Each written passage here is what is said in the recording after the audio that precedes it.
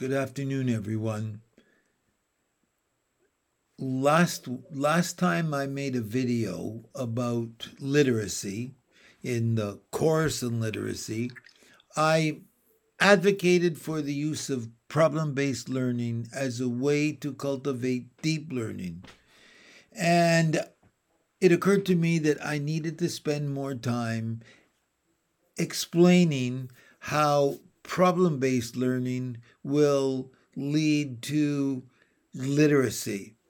And in the next video, I'm going to talk about how we assess after an activity is completed, what tools we have to assess the learning that takes place. So I'm putting out there, first of all, that problem-based learning cultivates growth in literacy and that it promotes deep learning. So what do I mean about problem-based learning? I mean that we present students with a challenge. They have a problem to solve.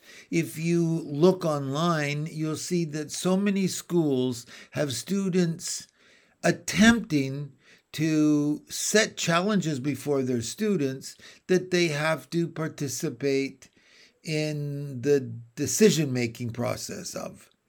For instance, whether or not to tear down an old building and put up a parking lot, or what kind of advertising campaign should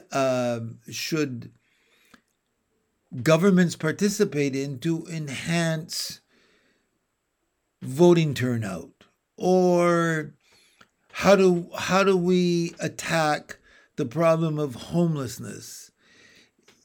We live in very sad times, and the news is constantly showcasing young people who have come up with solutions that nobody thought of, especially to deal with the issues that they're confronted with on a daily basis, like homelessness, for instance. So a problem-based learning is to charge a group of students with a problem that they have to think about as if they were a committee in a government or in a school, and they have to come up with solutions. So first of all, let me address how that deals with the four modalities of language. Language includes reading, writing, speaking, and listening. So first of all, in order to solve any problem, anybody worth their salt does research. They need to figure out what they need to read up on in the direction of their research, but they have to read.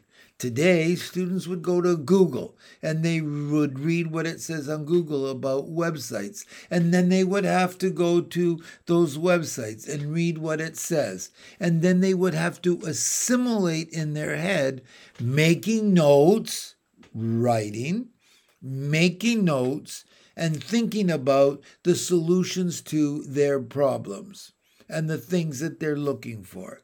So they're reading and they're writing.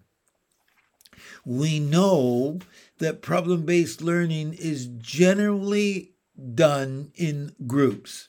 We charge groups with coming up with the solutions. So therefore, those groups are talking.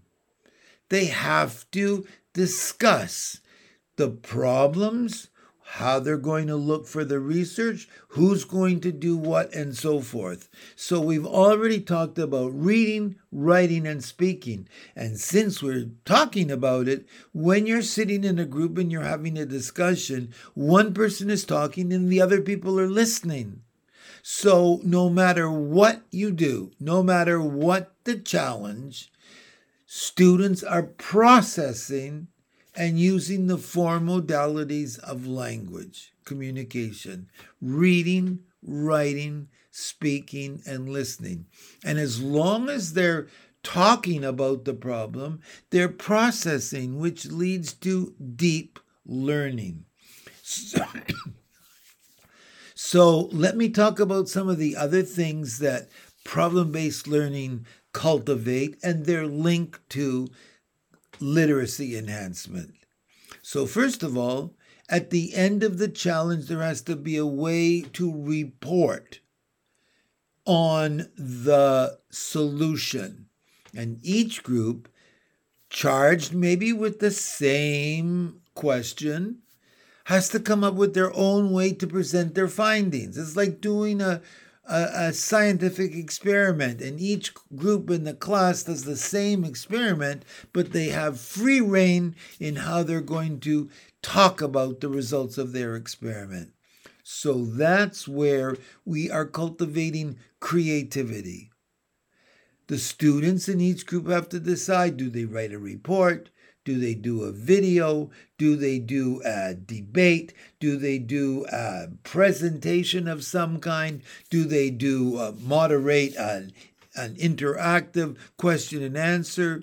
There are so many different ways that children can demonstrate their new learning and the solutions to their problems. So they are being creative. And in that creativity, again, they're cultivating reading, writing especially, listening and speaking, because in order to tell somebody what you've learned, you have to use language. You have to use new vocabulary. If you're writing a report, you have to use new vocabulary that you didn't have before.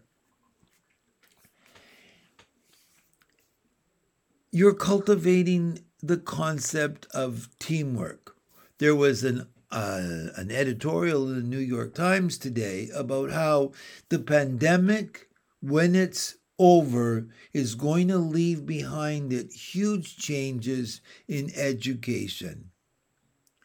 That's because we have Zoom classes and teachers are communicating with groups and interacting with groups and individuals. And we are now beginning to see the potency of technology in creating links between people.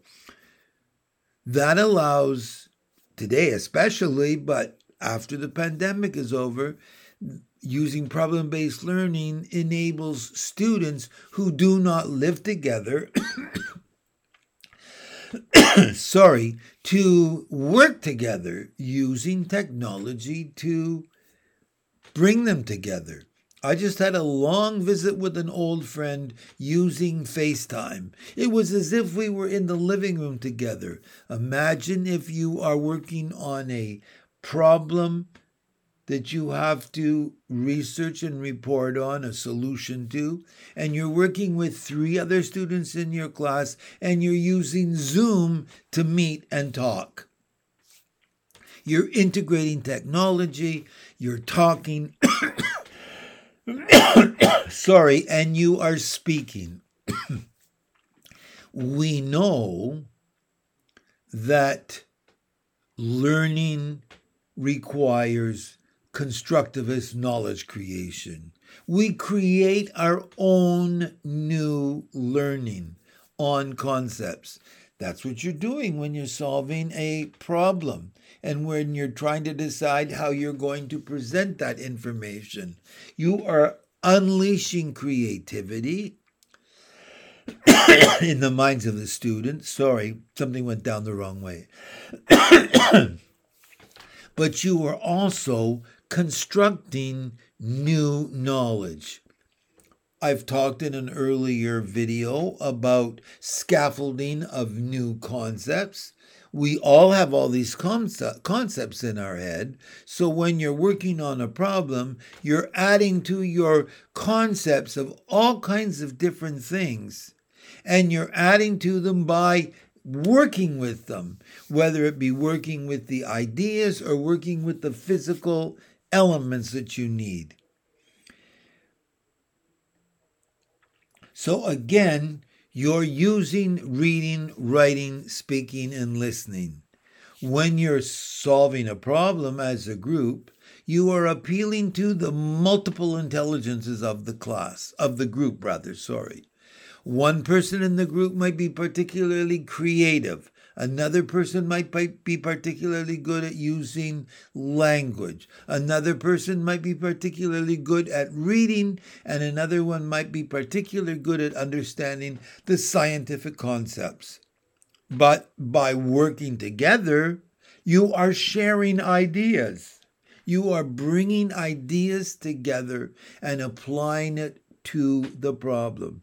And all the time, you are using 4 modalities of communication: speaking, reading, listening, and writing.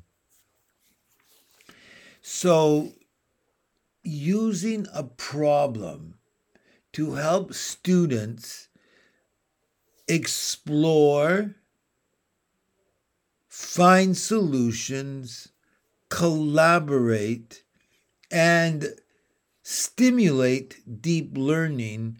All the time they are extending their skills in the 4 modalities of communication. If that isn't enhancing literacy, then nothing is. But I want to leave you with one final thought. Our societies,